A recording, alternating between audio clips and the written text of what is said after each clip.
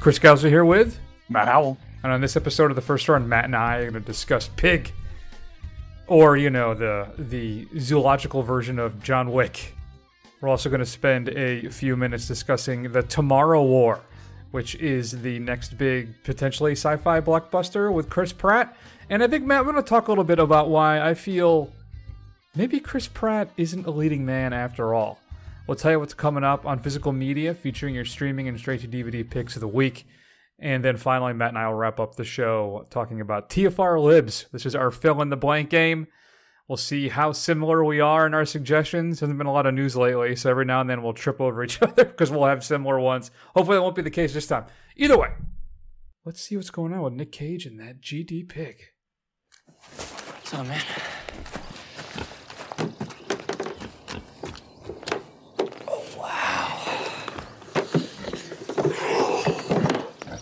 Beautiful. Woo. I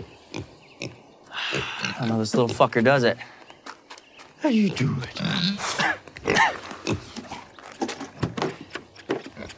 You sure you don't want one of those camp showers? You know, the ones with the propane and the hot water? What about that phone? I don't want to be the one to drive up and find you, like, dead. You know, there's like animals and shit out here.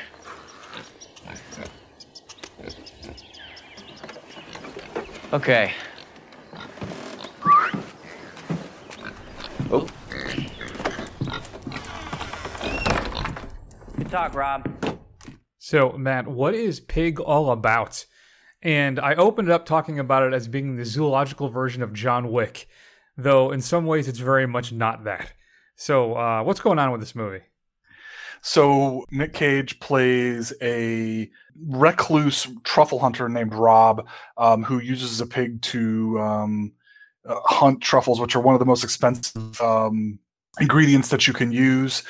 Two people break in the middle of the night, steal his pig, and he, with the aid of his supplier or the person he sells the truffles to, they go on a hunt to get his pig back through the seedy underbelly of Portland's culinary institutions. Indeed. And I think that's really one of the things that took me by surprise, Matt, is that this is like the anti-John Wick, right? Mm-hmm. Where it has this subculture going on in the film. And I really feel like you need to go into this thing as cold as possible. So I'm going to try and avoid talking about as many details as I can. So this may be a rather short discussion. But I was really impressed with this film. And I thought it looked good. I heard rave reviews. I'm thinking, all right, well, it's going to be Nick Cage, you know, going on this blood-soaked revenge tour, trying to find his pet pig. Because you look at his recent work over the last few years, he's been churning out these just, let's say, less than stellar action films. Right. And I expected, you know, is this going to be like Mandy, but with a pig? But no, it's very much not that. This, Matt, is a beautiful film. And it glides kind of from encounter to encounter, constantly subverting our expectations, I think, at every turn. And it solidified for me the beauty of Nick Cage as an actor. He'll do anything. So if you're able to grab him for something unusual or new or different, you know he's going to be all in. And he is just a force in this film. He's very subdued, but he's filled with melancholy and sorrow. And I mean, he's desperate to reject all that he was because he's so consumed with loss. And it's just, the film is a marvel of melancholy, is what my note reads. There's this one scene in a restaurant where the film transitioned for me from this fascinating kind of oddity into this meditative, gripping, sorrowful drama. And I was almost moved to tears. He has this particular line delivery that just absolutely floored me, Matt. It was incredible and possibly my favorite scene in a film this entire year. It's a fantastic experience. What are your thoughts on Pig? Yeah, I mean, it's a gorgeous film. And this is obviously the kind of more quiet, subdued, meditative side of Nick Cage. Like, you're not going to get him screeching. Or as I was looking forward for a movie for the Streaming pick of the week, I discovered that he has something called Willy's Wonderland, which is billed as an action horror film that I suddenly want to watch. And that's more what I expect to get out of Nick Cage these days. But that's not what this is. And I think I don't want to spoil it too much, but this is a revenge film where the revenge is kind of upturned on its head. I mean, you go in expecting one thing and you get something completely different. I will say, in contrast to my esteemed co-host here, I will say that this film at no point moved me to tears or hit me in an emotional place. When he's talking to the guy about the, I just don't want to ruin it, but for anybody who sees it, oh man, I didn't. I didn't. I mean, I don't know. It just maybe hit me different. I think it's a deliberate, meditative piece that is gorgeous to look at. It's very well acted. It's a little. It relies on you to keep up. It doesn't really explain a lot of what's going on. It just kind of unfolds at its own pace. I think it's a very interesting film. I enjoyed it, although I don't think I quite enjoyed it to the point where I was emotionally moved like Chris was. Well, I'm a big softie, and we know your heart is black and has been dead for many years. So, like I said, I don't want to say much more because I don't want to spoil this for anybody. I'm just telling you that this is kind of what's all over the internets right now, is a reminder of how powerful an actor Nick Cage really is and how great he is. And I agree with that statement. And so I don't want to just keep reiterating that, but really just fascinating, fantastic stuff here. And a strong cast all around. Alex Wolff, who we saw, of course, in Hereditary. Adam Arkin shows up, who's a guy I never really seem to see that much anymore, so I was happy to see him show. And just a film that just keeps you, I don't know, Matt, what the right frame. It's not like it keeps you on your toes, but it's just, like you said, it subverts your expectations every time. And it is just, keep in mind, it's sometimes very sad. And that's the mood we're going for here. Even with these little spikes of what is the hell is actually happening here? I don't know. I'm clearly out of adjectives, Matt. I'm not. It's just I'm trying to avoid revealing anything, so I'm just going to stop, and I'm going to tell you, see it. I'm giving Pig an A. An A, huh? I think I'm going to give it a B plus. It's a very good film. I don't think it's an A film though. We're about halfway through the year where Chris starts throwing out A's like they're Halloween candy. So we'll see what happens come towards the end of the year. And we do have the issue. When I was walking out of the theater, I said to myself, well, this is probably the best film I've seen this year so far. But then I forgot that we're folding in like Judas and the Black Messiah. We're doing, I think it is Nomadland. All that stuff is going to be in our year because that's when it came out here, was 2021. So I think right now this will be in my top 10, but we'll see how the year shakes out, Matt says, as I start, handing out A's like candy like I tend to do. So, will your film make that list, folks? I don't know. Let us know. We'll review it, and I'll let you know if you get that coveted A that I seem to love just handing out. So, if you had a chance to see Pig, which is currently playing in select theaters all over the country, shoot us an email at feedback@thefirstrun.com. All right, coming up on physical media this upcoming Tuesday, July 27th. Well, you know what? I got nothing clever or funny for this. It's just enjoy. I gotta talk to you. Hi, Johnny. What is this? What are you doing? Pretty good stuff, huh? I organized a hockey team for Chris and some of his friends, huh, Chris? We have our first practice this afternoon. You are looking at the coach. Call it off. Take that stuff in the garage, okay? There's gonna be an accident. Call it off. Call it off? What for? Chris has been looking forward to this all week, huh? He's really coming out of his shell, John. Wait. I gotta talk to you. Have a little nourishment, and then we'll hit the ice. No, listen to me. Call it off. There's gonna be an accident. Call it off. Well, ridiculous. We always get on that pond until March. What the hell is the matter with you? You want to kill your own son? I'm scared, Dad. For Christ's sake, John. Don't be scared. Just go eat your cookies. Don't you know who I am? Of course I know who you are. You think I'd have you come into my son's life without checking you out? But I hired you for your abilities as a teacher, not as a fortune teller. Now, don't give me any argument. The ice is gonna break! You gotta love walking. That's right, folks. Scream Factory is releasing a brand new 4K restoration of The Dead Zone. Now, it's not a UHD, Matt. It's just a 4K restoration, though I'm sure they may release a UHD later on down the road. Who knows? Bunch of brand new interviews, including one with actress Brooke Adams. 3 new audio commentaries. Excuse me, 4. 4 of them. Look at that. And a bunch of other legacy features on Cronenberg's adaptation of the Stephen King story. You a Dead Zone fan, Matt? I am. I think it's one of the best King adaptations there are out there. I can't remember the last time I saw it, so I will be picking this up at some point. Maybe not at its, what, a $25, $28 price tag right now. Mm-hmm. But if it gets down to $14, $15, I'm your guy. I'm your Huckleberry. Also coming up, July 27th, A Quiet Place 2. You get a steelbook directly from Best Buy, and you have 4 making of featurettes included on that one. I feel like I'm all quieted out. I really liked the first film. I thought the second one was okay, but kind of just a bit of a retread. I don't have any, what's that word that I don't like to say, for a third film. I don't know what it is.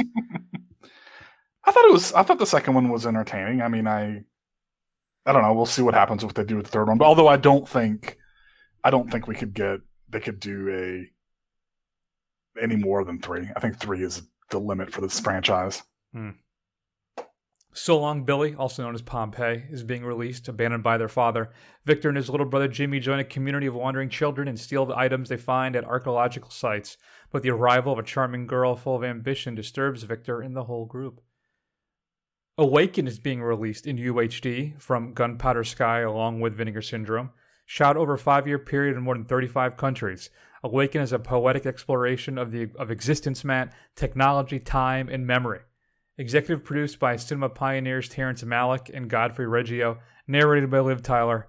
Awaken is an exploration of the Earth, a celebration of existence, and an ode to the cosmos. Includes a commentary track by the director. Every Breath You Take, featuring Michelle Monaghan and Casey Affleck. A psychiatrist whose client commits suicide finds his family disrupted after introducing her surviving brother to his wife and daughter. This looks like one of those films where they anticipated having a bigger budget, and then when they signed those stars, and then everything kind of just petered out, and it ended up being like a straight-to-DVD type thing. Mm-hmm. Utopia Distribution, along with Vinegar Syndrome, is releasing Golden Arm. A tough lady trucker trains her wimpy best friend to compete in the National Ladies Arm Wrestling Championship. Kind of an overtop for the ladies.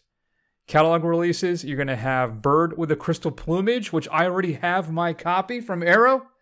You get that UHD disc. Boy, 1,500 of them have the original art poster as the cover, which I have one of those. A U.S. writer in Rome witnesses and is helpless to stop an attack, Matt. He then becomes stalked by a serial killer. This, of course, is Argento's first film. The considered one of, not the beginning of the Giallos, but considered kind of one of the biggest ones to really bring it to the attention, particularly here in the U.S. Brand new 4K restoration of that one. Audio commentaries, featurettes, interviews. Arrow goes all out on this. If you are a Bird of the Crystal Plumage fan and you get that 4K player, this is the one that gets. I haven't yet to watch this since I got it, but I am eagerly looking forward to it. Scream Factory is also releasing Brotherhood of the Wolf. That's that French...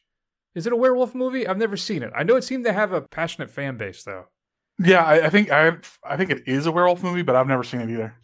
Set in 1765 during the reign of Louis XV, an epic adventure based in part on the well-known French legend. In a rural province of France, a mysterious creature is leaving a trail of mutilated corpses across the countryside, savagely killing scores of women and children. Disc 1 is an unrated director's cut of the film. Disc 2, you get the theatrical version as well as some making of featurettes. Arrow is releasing the Daimajin trilogy, which is a set of Japanese films. You have, I'm sure I'm massacring this, Daimajin, Return of the Daimajin, and then Daimajin Strikes Again. It's the story of the Meijin, a giant statue of an angry god that comes to life in times of desperation to punish evildoers. There's a limited edition set which includes a 100-page book featuring new essays by various authors and writers, postcards from the original Japanese artwork for all 3 films, and more. Each of them include brand new audio commentaries, new interviews, and a bunch of other stuff. Arrow is also releasing Vengeance Trails for classic westerns, Massacre Time, My Name is Pecos, Benditos, and God Said to Cain. Brand new 2K restorations of all 4 films from the 35mm camera negatives of these Italian westerns. illustrated collector's booklet, a fold-out double-sided poster, and more. Vinegar Syndrome is releasing a standard edition of its UHD of The Beastmaster. The Mark Singer, Don Coscarelli film is getting put out now. It was originally part of a Vinegar Syndrome special. Like, they created this new box, Matt, with like a clasp on it or something for their initial UHD limited runs. So this will just be the standard edition. Still has a bunch of features on it, though. A brand new feature-length making-of documentary, archival making-of documentary, Super 8 home movies with commentary by Coscarelli, outtakes. I mean, there's a bunch of stuff here. Vinegar Syndrome is also releasing standard version of Alien from LA. This is the Kathy Ireland film, mercilessly attacked, rightfully so, on Mystery Science Theater. Brand new 2K restoration of that. Vinegar Syndrome, along with Fun City, are releasing a 2K restoration of Rancho Deluxe featuring Jeff Bridges, Sam Waterston, and Harry Dean Stanton. Two drifters of widely varying backgrounds wrestle cattle and try to avoid being caught in contemporary Montana. Vinegar Syndrome is also releasing The Lamp, also known as The Outing. An ancient genie is released from a lamp when thieves ransack an old woman's house. Brand new 2K restoration on that one, and an extended making of documentary and audio commentary. Vinegar Syndrome strikes again with Killer's Delight, also known as The Dark Ride. A detective tracks a serial killer through San Francisco. Brand new 4K restoration of that, 4 new interviews, and an audio commentary track by the director, as well as some outtakes. Through the Fire, again from Vinegar Syndrome. Also known as The Gates of Hell Part 2, and also known as Dead Awakening. A young woman asks a policeman to help her find her missing sister. They find a medallion sought after by some worshippers of the demon Moloch, a beast that may be invoked and wreaks havoc, but can only be stopped with the amulet. Brand new 2K restoration of that from the Internegative, audio commentary tracks, making of featurettes, interviews, and more. Vinegar Syndrome ain't done yet, Matt. Deadlock, a brand new 4K UHD of this one. Young bank robber kid staggers exhausted across an in-hospital scree. I don't know what that even means. In the middle of the blazing furnace of a desert. All he has is a filthy suit, a machine gun, and a suitcase full of money and a bullet stuck in his arm. Due to the loss of blood, he collapses unconscious in the scorching wasteland, and that's how former Warden Charles Dump, a greedy, devious coward who senses a very big opportunity, finds him.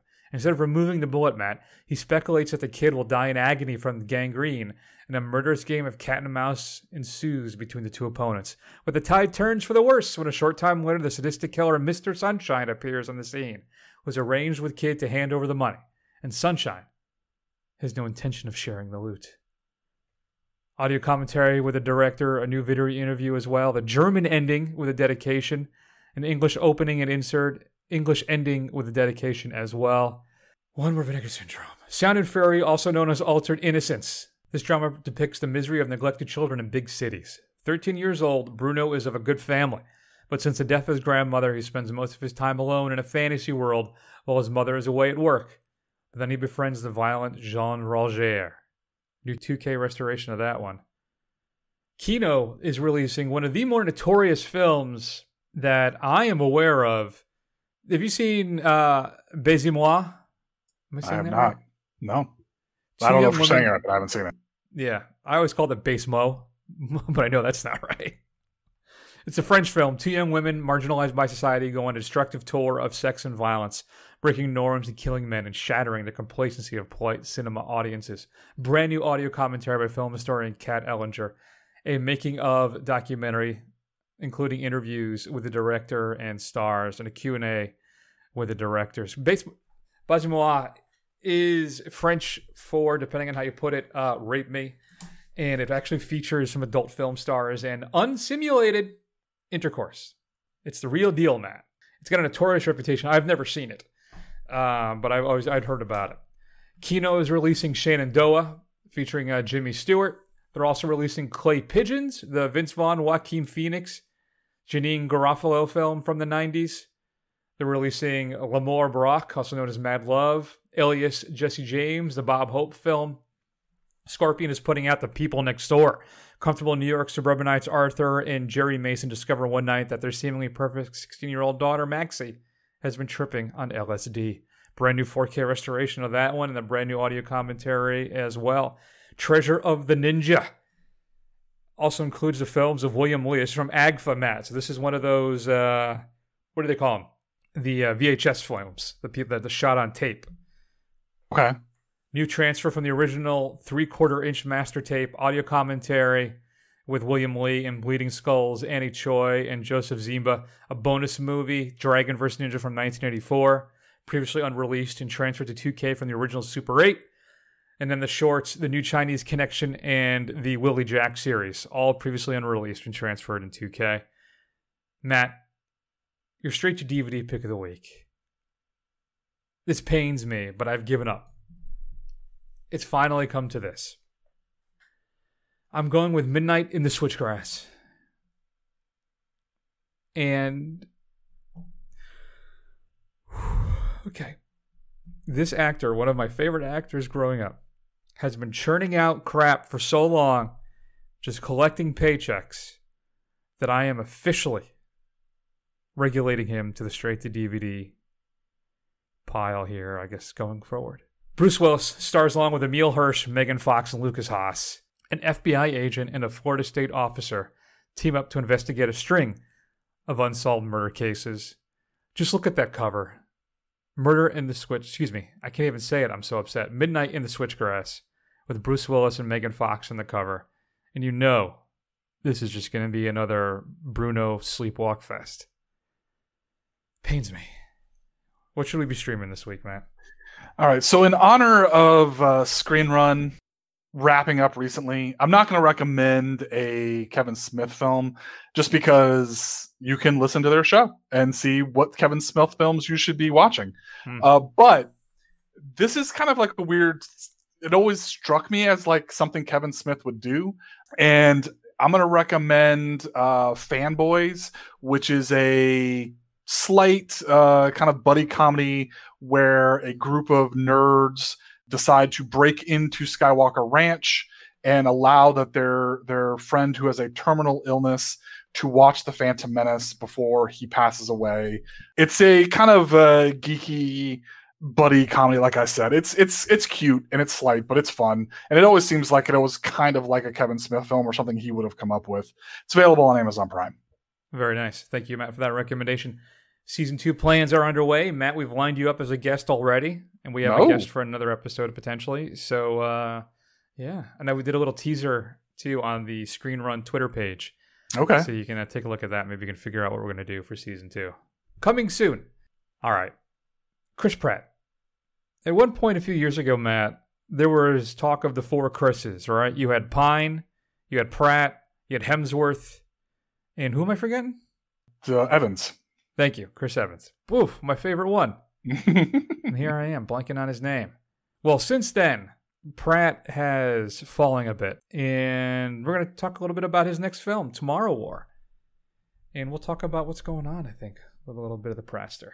Take a listen. Most of you will deploy with D-Force. The rest will jump with R-Force. The screen on your jump band indicates deployment. Check it now. Oh, I guess we're together. I'm Charlie. Dan, Roy. I am R-Force. You can braid each other's hair later. All right, stop talking. Listen. Totally. Sorry, I mean, when I'm nervous, I talk, and I'm like on a scale of 1 to 10, I'm like a 97 on the nervous scale. Or maybe like a 98. You look like a murderer. No offense. Well, I mean, you do. He will kill you. I know. I called him a murderer. Turn around, man. I am. Seth, I missed all of that. I love me some Sam Richardson, let me tell you. And one of the weirdest things for me watching the Tomorrow War, Matt, was a couple of scenes, particularly there's one between Pratt and Richardson, where Richardson's clearly the comic relief in this film. And how just a few short years ago, those roles were not to be reversed, but it's more like Pratt's looking at who he used to be. All right, that's what he was. He starts in Parks and Rec, where he plays Andy, the sweet, goofy, affable kind of guy who can never really get his life straight, but is, he's got a pure heart. Well, since then, Pratt blows up after Guardians of the Galaxy. He becomes the leading man type and then does some films, and things don't really seem to be working for some reason. Guardians of the Galaxy 2, again, rolls around, and there he is, Peter Quill, again. And fun and interesting and engaging. And I was watching the Tomorrow War, and Matt is like, this doesn't work. He doesn't work in this role. And what is it? And I can't place my finger on what the problem is. And then I'm looking around, I'm doing some research for the show, and I come across this article on Collider by Doug Lehman, and it encapsulates it perfectly. Is that he works when he's going against type for a particular role, right? He's not the competent badass lead. He doesn't fit in that role. He is best as the kind of goofy kind of guy who gets stuck into something, and think about how much of a klutz he is and how goofy and affable he is in those Guardians films, right? Gunn knows exactly how to harness Pratt. But when you put him in stuff like Passengers or like this now, the Tomorrow War, it doesn't work because it doesn't translate. That's not who he is. And I think that's one of my biggest issues with the Tomorrow War. If you're not familiar, the Tomorrow War, Matt, it's December of 2022. Pratt plays a biology teacher who used to be a Green Beret. And all of a sudden, these commandos, these people pop out of nowhere at a World Cup game, tell the world that the world is ending in, 30 years? Something like that? 28 years, I think it is? Something, I don't know. And they have to draft people from the past to fight off this alien invasion. And Pratt is one of those guys. A guy who is struggling to find his way. Things aren't working out for him. He's struggling, but he's still a good guy, but blah, blah, blah. And he ends up teaming up with Sam Richardson and some other people to go lead this mission. Things go horribly awry. And I got to tell you, Matt, as an idea, I really like this film. I think it's an interesting idea. But in the end, it boils down to me just to be more content. What are your thoughts on the Tomorrow War? Yeah, I think for the first maybe 45 minutes of this, I was pretty into it, despite the failings of Chris Pratt. I think the best way to describe this is if you're watching Infinity War, the part where he's like trying to pretend like he's Thor, where he's like he's doing the accent like Chris Hemsworth and making the smoldering looks. That's what he's doing this entire movie, minus the accent. So it seems almost like a joke, like a farce. But for the most part, everything around it had me so engaged that I was pretty into this. Like, it didn't really bother me. And then it just keeps going and going and going. So, like, this thing is well over 2 hours, which is, like, way, way, way too long.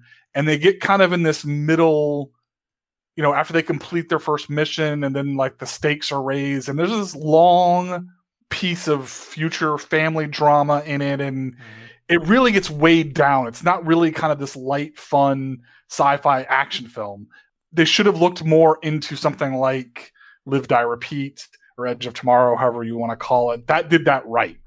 Yeah. This it works for a while, but then it ultimately kind of collapses under the weight of its own self-seriousness. Yeah, I think that's entirely right. What do you think about Pratt, though, right? It's competency is his kryptonite. If he's supposed to be the ultimate badass guy, then it doesn't work. I mean, I guess I never got the idea that he was the ultimate badass in this. I just thought he was supposed to be somebody with some military training, which is way more than what everybody else that they're sending into the future. So that just by comparison, he's competent. And I believe that enough. I didn't get the effect that he was supposed to be this ultimate badass. Like, I didn't get that at all. But what I did get was him trying to struggle with this kind of dramatic sincerity, kind of family drama stuff. Because you could almost see like Andy and Peter Quill just kind of like bubbling under the surface, just ready to come out at any second. Well, that's what it's the competency, I think, is what the issue is. He works best as the guy who screws up every now and then, drops the Infinity Gem, or whatever the case may be, right? Or so either way, as I said, I think there are some interesting ideas here too. Though the theme, it feels kind of that it picks from different sci-fi, decades as well, and kind of tries to mash everything together. I think maybe the heaviest influences I got was kind of this '90s science fiction feel to it, and it's like a big budget sci-fi channel movie for me, you know. And unfortunately, it's too bad. But the script, particularly as well, is really laborious at times. Some of the lines that have to be delivered and stuff, it's just very cliched stuff you've seen 1,000 times before. Sam Richardson even is able to bring kind of a deft touch, a light touch to some of this stuff. But even he struggles with this stuff. It's just, I really think it's hampered by a poor script. As you said, an overextended runtime. And a film, I mean, I think it ends 2 or 3 times. But we do get a ripped J.K. Simmons, which is always fun. Yeah. That kind of helps things a little bit. But I would say it's an entertaining throwaway sci-fi action film. It's basically instantly forgettable. There's some talk of a sequel. I don't know how that would work, or if it, not so much how it would work, but if it'd be worth it. Yeah. And it's like, if you saw, how do I put it? Like a Timar film, you know, one of those Russian sci-fi action films from the late 90s, early aughts. That's kind of what the thing feels like. But it's fine. I guess the director, Chris McKay, has 2 projects lined up. According to at least Wikipedia, he's doing Nightwing, DCEU, and then a Johnny Quest film, perhaps, as well. Okay. So, I don't know. Right. I think it's okay. Like I said, I think it's too long. This thing could have ended and then maybe set itself up for a sequel. Whereas although at the same time, I do like how it seems to be definitively kind of taken care of. I don't think this thing really deserves itself a sequel for many different reasons. I do want to ask you a question about Chris Pratt. So I'm kind of going through his roles in my head, as many as I can remember. So like, what did you think about him as being a badass in Zero Dark 30 as a Navy SEAL? Did you buy that? It's the same kind of role. Yeah, but he's not the lead. He's not the lead star in that film. That's Jessica Chastain's film. He's a background kind of supporting player in that film. And even then, he has a little bit of humor in there that I think is more successful than it was in the Tomorrow War. Absolutely. So I know I pulled up his oeuvre right now. Like, another good big role for him, the Lego Movie, is Emmett. Again, goofy, kind of the goofy hero. Magnificent Seven, no. His Joshua Faraday character, not good. But that's a bad film to begin with. Passengers is just weird and creepy and just inappropriate. The Jurassic World films, it's a perfect example. Right. I just think you just don't buy him in that role. It doesn't work for me at all. Right. So, I don't know. Maybe you just keep making Guardians films. I don't know what to tell you. So, out of the 2 Chris films that we watched, the 2 straight to Netflix or straight to streaming, the shoot 'em ups, which one did you prefer? The Chris Hemsworth vehicle that we saw a few months ago, or this? That basically seems to be the same thing. That's interesting. I think I would probably watch the Tomorrow War over that again. Yeah. And if I wanted a sequel, it would probably be the Tomorrow War, but more for the sci-fi elements. Right. Perhaps a little more Sam Richardson. And I want to say too, I like the creature designs. I thought they were pretty interesting. Yeah, I thought they were pretty good. So I enjoyed that as well. I mean, some of the film is rock stupid. I mean, how the creatures came here, you know, right. Yeah, okay. Yeah, makes sense. Yeah. You know, some of the stuff is just, it's very obvious, a lot of it. Though, you know, I should be fair, where it was one of those things where I didn't know if it was more that they had crashed here years ago, you know, so we have your thing reference. In fact, there is even one scene that is a direct, I'm going to be kind and say homage to John Carpenter's The Thing. Almost like somebody took a picture of it. It's so similar. Right. But part of me was kind of hoping it was going to be more of a, kind of like an environmental thing, where it was, these were actually like some kind of crazy prehistoric creatures that lived in the ground. And then the climate change, which caused the ice thawing, release them. Because I'm telling you, I'm still convinced that what's going to wipe us out is some super bug that's frozen in the ice someplace. It's going to be released because of greenhouse gases and the melting polar ice caps and stuff. Right. I'm confident 100% that that's what's going to kill us all.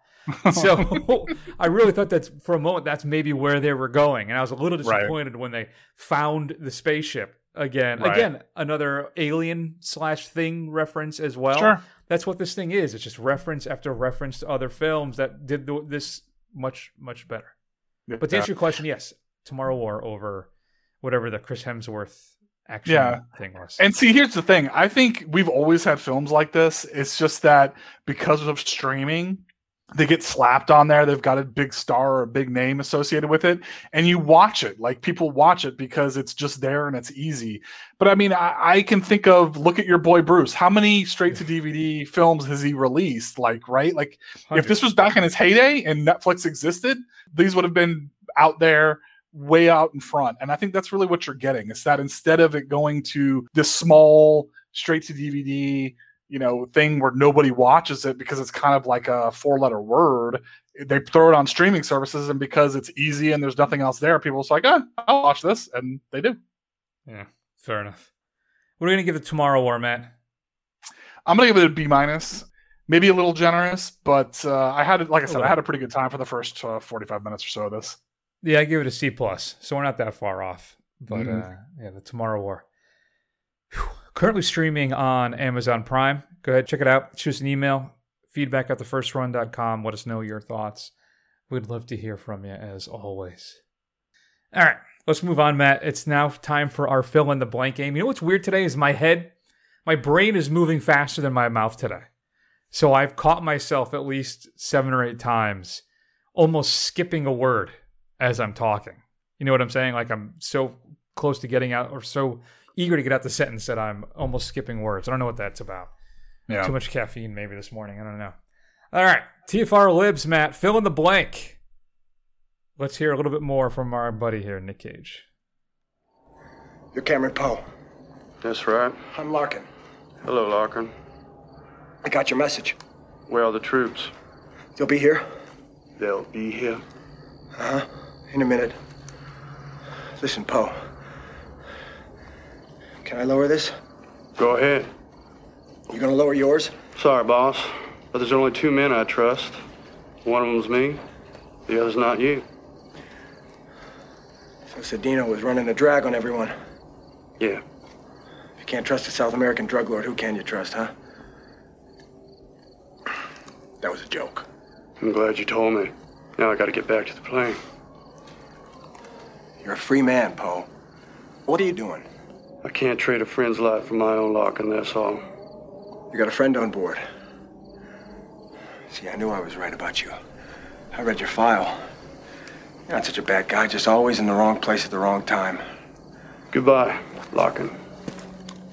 Matt, the 90s, there was something special about the 90s action films. I'm not sure what it was. It, of course, is Con Air. But, man, the 90s were horrible. So many bad films in the 90s. I don't know why I have such a disdain for that decade culturally, like music-wise. A lot of, if you grew up in it, I guess that you like it a lot more than I do. I grew up for the 80s, so obviously I have an affinity more for 80s movies and music. But I feel confident in saying that the 90s were mostly pretty crappy. Culturally. Yeah, so I was a child through the 80s. I was 10 years old in 1989. And I was, so obviously a teenager, tween, young adult all through the 90s. And I agree. I think most of the 90s sucked ass. Although we did have that kind of indie explosion, for better or worse. Some great films came out of that as well. That's true. Mm-hmm. I mean, the Tarantino got to start then. Yeah. So it's just that a lot of the blockbusters from the 90s didn't age well, and they were not even that good at the time for the most part. I mean, a few did, but like Independence Day, Men in Black, The Rock. I mean, those are all kinds of things that didn't age particularly well. Yeah, I mean, it's Scorsese. I mean, there were people churning out some great work then, but the lion's share of it, like Face Off, this kind of stuff is just Broken Arrow. Remember when? That's so horrible bad stuff. See, I was 5 to 15 in the 80s, which is right. That's prime time right there in your youth. So, and plus, it felt to me like music just got colder to me. It was a lot harsher. Well, popular music, I don't think. Yeah. Again, there was a lot more going on in popular music, but I think as far as the more indie underground stuff, you have like Stone Cold classic stuff. I thought that part of the '90s was head and shoulders like fantastic decade for that kind of stuff. That's when Pixies really peaked, and you'd had brief flashes of other things. So I think a lot of the really popular stuff necessarily wasn't that great. Seemed kind of less soulful necessarily, or at least less exciting than the stuff that was in the '80s. But we could just be old men yelling at clouds. That could be it as well. This could be very much a get off my lawn moment. That's entirely fair. And here's the thing: millennials, which people make fun of a lot, the oldest millennials are only like a few years younger than us, so they're pushing their late 30s and 40s. So they're saying probably the same thing about the 90s. So there you go. The only thing I would say is in defense of the 80s, we should do a whole show on this, is that I don't, maybe it'll come around again. I just don't see a 90s revival in stuff, right? I mean, 80s synth has got a big kind of return to stuff. A lot of the pop albums in the last like 5 years had a heavy, I think Dua Lipa did a whole album that was basically a retread of a lot of 80s synth stuff. A lot of like the groups I listen to now that are new, like Future Islands, I love. They're a big, synth band. Yeah. But then 80s horror too. I don't know what it is. 80s horror seems to be head and shoulders above I think most horror since then. Well, I think also you got to look at it. Goes we're in the stages. I think if you had gone back, like how far away from the 80s? It was what, 30 years ago at this point, 40 years ago. So if you kind of move that back, I mean, there was a time where like the 80s were kind of mocked, and that was old stuff. And then 70s kind of influence came back around again. Like that's it true. Was, like 30, 40 years from the 70s, that all kind of came back around. So give it another, 10 years and we'll be back around to the 90s. It'll be the influence by then. They did just make a new Scream film. So you may be entirely right about that. I just don't. Yeah, no, that's fair. And I think what's interesting too was reading an article or watching a video like a month ago about how all the great horror movements have come at times of great political and cultural strife in the country. Right. And so I guess there clearly was a little bit of that right now. So we'll see what gets birthed in horror. Yeah, a horror film just won the Palme d'Or in Cannes. Did it? So okay. Yeah. So the latest film from I'm blanking on her name now, who did Raw, which is a film we really enjoyed, the French cannibal film. Yeah. So I'm really eager to see a lot of great stuff at Cannes this year. I cannot wait to hit the States. Wow, why don't we actually get rolling here, Matt? Nick Cage is one of our blank actors, or is a blank actor, or however you want to run with it. What are your thoughts on Nick Cage nowadays? Nick Cage is one of our cult actors. I think for the most part, Nick Cage, if you've ever watched a Nick Cage interview or read any Nick Cage, he is a weird dude. Like he is an odd duck for real. And not good with money. He's very passionate about his stuff, like, spending ridiculous amounts of money on comic book memorabilia and stuff that basically made him go broke.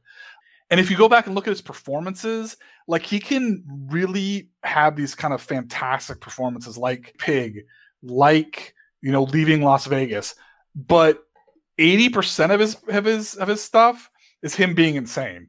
And I think that's really just his wheelhouse. That's just who he is. And I'm okay with that at this point. I'm going to watch this horror film about killer animatronics that he stars in. And every now and again, I'll catch up with something like Pig that he releases, once every 5 years. That's right. I'd say he's one of our most fascinating actors because of his willingness to do anything. I'm almost at a point now where he is he's a muse for different artists, for different directors. And they have a project, they think it's something unusual, something different. And you're like, who we need? We need Nick Cage. So apparently he made a film where he plays an exaggerated character of himself. And I feel like I need to see this. It's the one film he says he won't watch of his own. Yeah. So I got to track that down. Yeah. Interesting. Keep doing what you do, Nick, though. All right? Keep doing what you're doing. It's always exciting. It's always exciting. What you got? All right. Well, we kind of, believe it or not, we had that whole discussion about Chris Pratt, and that actually is one of my TFR libs here. So I'm just going to throw it out there just so I have 3. So Chris Pratt, after Guardians 3, will blank. We'll begin to, I think, peter out a bit. I know he's got the next Jurassic Park or Jurassic World film coming out as well. And maybe he'll pop up. I mean, he is in Thor: Love and Thunder. So, and then, though I know Guardians 3 is after that. But I don't know. I just think that the public attitude towards him has kind of softened. And maybe he'll just he'll transition into more character stuff, or just keep churning out these Amazon sci-fi type things or something. I don't know. I just see I just don't think he's the rising star he once was, which is too, I'm sure he's a fine guy. He needs to find what works for him and stick with it. And maybe it's character work. I don't know. Maybe he needs some kind of rejuvenation via Soderbergh film or something like that. I don't know. But yeah, I think he is dwindling and maybe transitioning to character actor. Yeah. What's your answer? Yeah, I would say fade away. I think him and Hemsworth, I think are the two Chris's in real danger of, like, kind of once they exit the Marvel stage and the kind of love that they've built up from that they will kind of become placeholder actors, or like you said, in smaller films, character actors, things like that. I mean, Jackman is got that new film coming out, right? Have you seen the trailers for that? I've seen it a few times at some of my screenings. Yeah, I have. Mm-hmm. I think that's what it's going to be, where he'll pop up once in a while and something. And it's Hemsworth, it's Thor, and then, or maybe he'll turn that Netflix series into another franchise, and he'll just make those for 10 years. Who knows? Yeah, and he'll be the next Liam Neeson. There you go. Matt, Disney's decision to go back to exclusively theatrical releases is blank. So no more Disney premium access. An inevitable decision, which is, again, this is the problem with TFR Libs. I had a very similar question as my next one.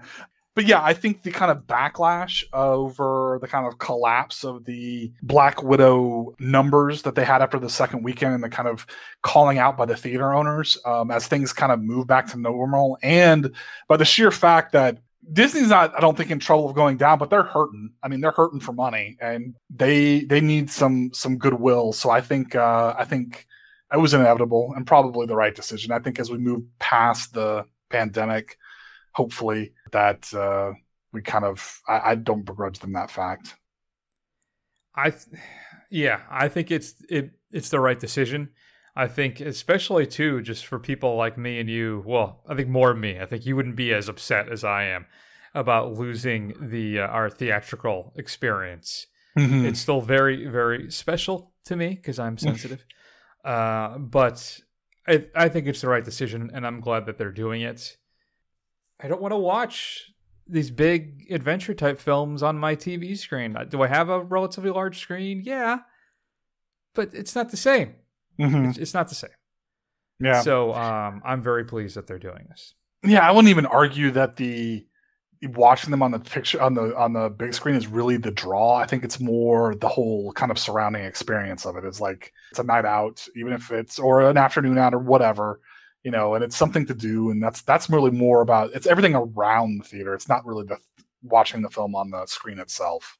Or I would say the communal experience. There's nothing like seeing a horror film or a comedy in a theater with a bunch of other people. Well, as long as you have a good audience with it, yeah. If not, it completely ruins the experience for you. Fair. So that's a coin flip for you. That's very fair. All right, well, I'll skip that question. So now I only have 2. With everything that's coming up and everything that we've got so far, the box office champ of 2021 will be blank. Ooh, that's a good question. So let me look. It's funny, I have my calendar open right now. So, I don't have November or December filled in, though. So when you say the box office champ, too, does it have to be that year It has to like complete its run in 2021, or it just has to be released in 2021? I think it just has to be released in 2021. I mean, like if Dune kind of somehow against all odds makes money. But that's the only thing I could think of coming out late at the end of the year that I wanted to use as an example. That's all. There is no way that Dune, I'm telling you, Matt, it's going to stink. I really feel bad for you and for me, but more so for you. That thing, no one's going to go see that. It's going to make a couple $100 million, I think, and then that's going to be it. It's going to be, I just don't think there's any pull for it. Yeah, I'm more sad for Denis. Because I mean, I think that's going to kind of really kill his chances to get these big budget films. But you know what? We still love him. Watch it on the being jackass forever. So right now, domestically, we're looking at F9 with a domestic gross of 150. I'm going to be generous and round up 156 million. Wow, even more than a Marvel film. That's crazy. So that's because you said Black Widow fell off a cliff. Yeah. Though I guess too, there are a lot supposedly of pirated copies of Black Widow out there. No, because that was one of the things Disney. Yeah, it was one of the things they quoted as one of the reasons. Yeah. So your big films coming up, right? Yeah, Kingsman, no. Matrix movie, no. Spider-Man: No Way Home, I don't think so. West Side Story's got a shot. You think so? No, you're right. It's a musical. It doesn't. No way. So was it Top Gun Maverick? Is it Dune? It's not going to be Dune. It's not going to be. Is it No Time to Die? That could be. I don't know. I don't think Bond has as much Star pull. Wars. There's no Avengers. Yeah. What about Suicide Squad? I'm leaning towards Suicide Squad. You don't think so? I don't think so. No? I think people are going to be turned off by that film. I'm confident. If it's my concern is it's more super than it is Guardians. Right. And if it's more super, that's not a film for everybody. I'm sure it's going to have a wider appeal than that film. Yeah, that film had like appeal to no one. But not even me. Yeah, I don't know. Man. All right, well, I got to pick somebody. Ooh. Oh, I think I got it. Are you ready? Are you sitting down? I'm obviously you can see me right now. Jungle Cruise. You think that's the one? Disney. The Rock. Yeah. I think Jungle Cruise could run, if it's good, could run for like the rest of the year. I think could be in the theaters for 3 months and just churn out $5 million a week for like the next 2-3 months. And now this is all saying that, we get the Delta variant under control, which we won't. So, hey man, Republicans are actually starting to come out now saying, "Oh crap, we're killing our own constituents," and the margins are so close, we can't have that happen. So, yeah, I think, and it's good, but it has the kid appeal as well. Mm-hmm. It's a Disney movie for the kids. It does have I think it's going to get that premiere access though, isn't it? Shit, I forgot about that. Oh, it is? I thought it wasn't. I thought they were done after Black Widow. Oh, are they officially done? Because I thought it has here. Or is it just production company, Disney Plus? All right, so maybe not.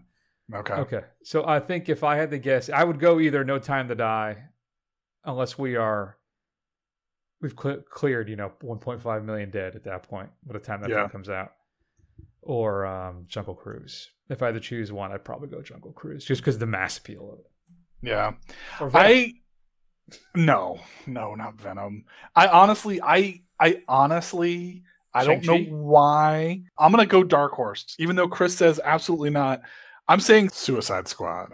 I have this weird feeling that word of mouth is gonna build this thing like it did for Guardians.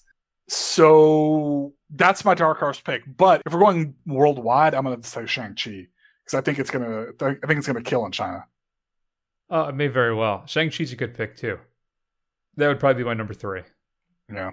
Addams Family 2, though. Oh, you can't discount the kid movies. You can't. Eyes of Tammy Faye. Anyway, all right. Matt. MCU's Phase 4 looks to be blank. I'm gonna put in 2 words in here. Exciting and possibly overstuffed. I think this one, I'm really excited to see what they do with this. The shows have been like good to great. I'm really curious to see what happens with this Multiverse of Madness stuff, which is also interesting because the Flash film is also doing a multiverse thing. So it'll be interesting to see which one gets beat to the punch on this one. But yeah, I think it's Phase 4. I'm really curious to see what they're going to do, and I can't wait till we start finally seeing the X-Men and the Fantastic Four and all that kind of stuff. I'm really looking forward to it. Yeah, I have is transitionary, but I would also throw in exciting. I'm actually the way this is shaping up by how well the shows have been. I may be as excited as I've been for the MCU. First off, I've always loved Kang, and I think this is a great villain with lots of possibilities, especially with the introduction of the multiverse. And then, as you said, the sweeping in of the Fantastic Four and the X-Men, particularly Doctor Doom, is finally going to be here. There's lots of great stuff to come. And then we're transitioning. We're pushing people out, right? Haley Steinfeld's going to be Hawkeye or whatever her name is. Yeah. Right? We're redoing things now. You have Sam is Captain America. It's a whole brand new thing. So I'm really kind of excited to see how things shake out for Phase 4. Yeah, it's really it'll be really interesting to see what they do with all that stuff. So I'm definitely looking forward to it. They got my vote. Yeah, which is funny because previously I thought, well, after everything wrapped up after Phase 3, I'm like, well, this is it, right? I mean, they're going to be struggling for stuff now. What are they going to come up with? And it's been good. All right, Matt, I'll get us to 6 total. I got one more for you. You ready? Okay, yeah. M. Night Shyamalan is blank. Inconsistent. I'll say that. He will have these flashes of a good to really good film, a la Split or something like that, or even something stupid but still entertaining like The Visit, and then he'll drop. I have a feeling Old's not going to be good on this one. I'm not looking forward to this at all. Or Glass. I was very, very disappointed in Glass. So yeah, I think he's incredibly inconsistent. But we've said multiple times on this show that his wheelhouse seems to be these kind of smaller B films. So maybe Old will be great. We'll see. Yeah, I would describe him as confounding because he will make something really great. Your Sixth Sense, your Unbreakables. I even, and of course, Signs, which is great. Yeah. There are flashes of The Village that are good. I think it's just an overlong Twilight Zone episode. But I think that's where he is now, right? If he churns out these kind of expanded Twilight Zone type things, then I think that's where he shines. I really like The Visit, and I respect Glass, though I don't like it. So we'll see how that goes. Because, folks, next week we're going to transition here. But before we do so, feedback at thefirstrun.com. How would you answer this fill in the blanks? We'd love to hear from you. We are supposed to do a 2 for next week, Matt. We'll see if that shakes out, but it's supposed to be Snake Eyes and Old.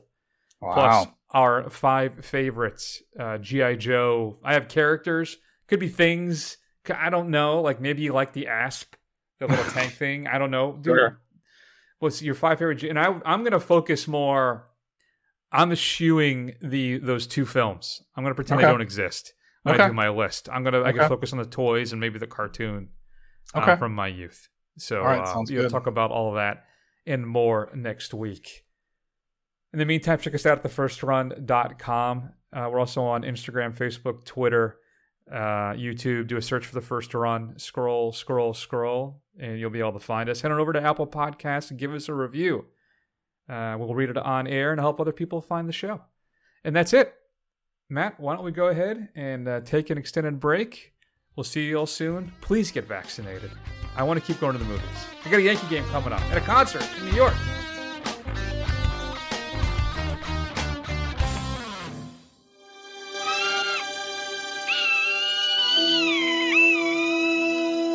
I have my eyes.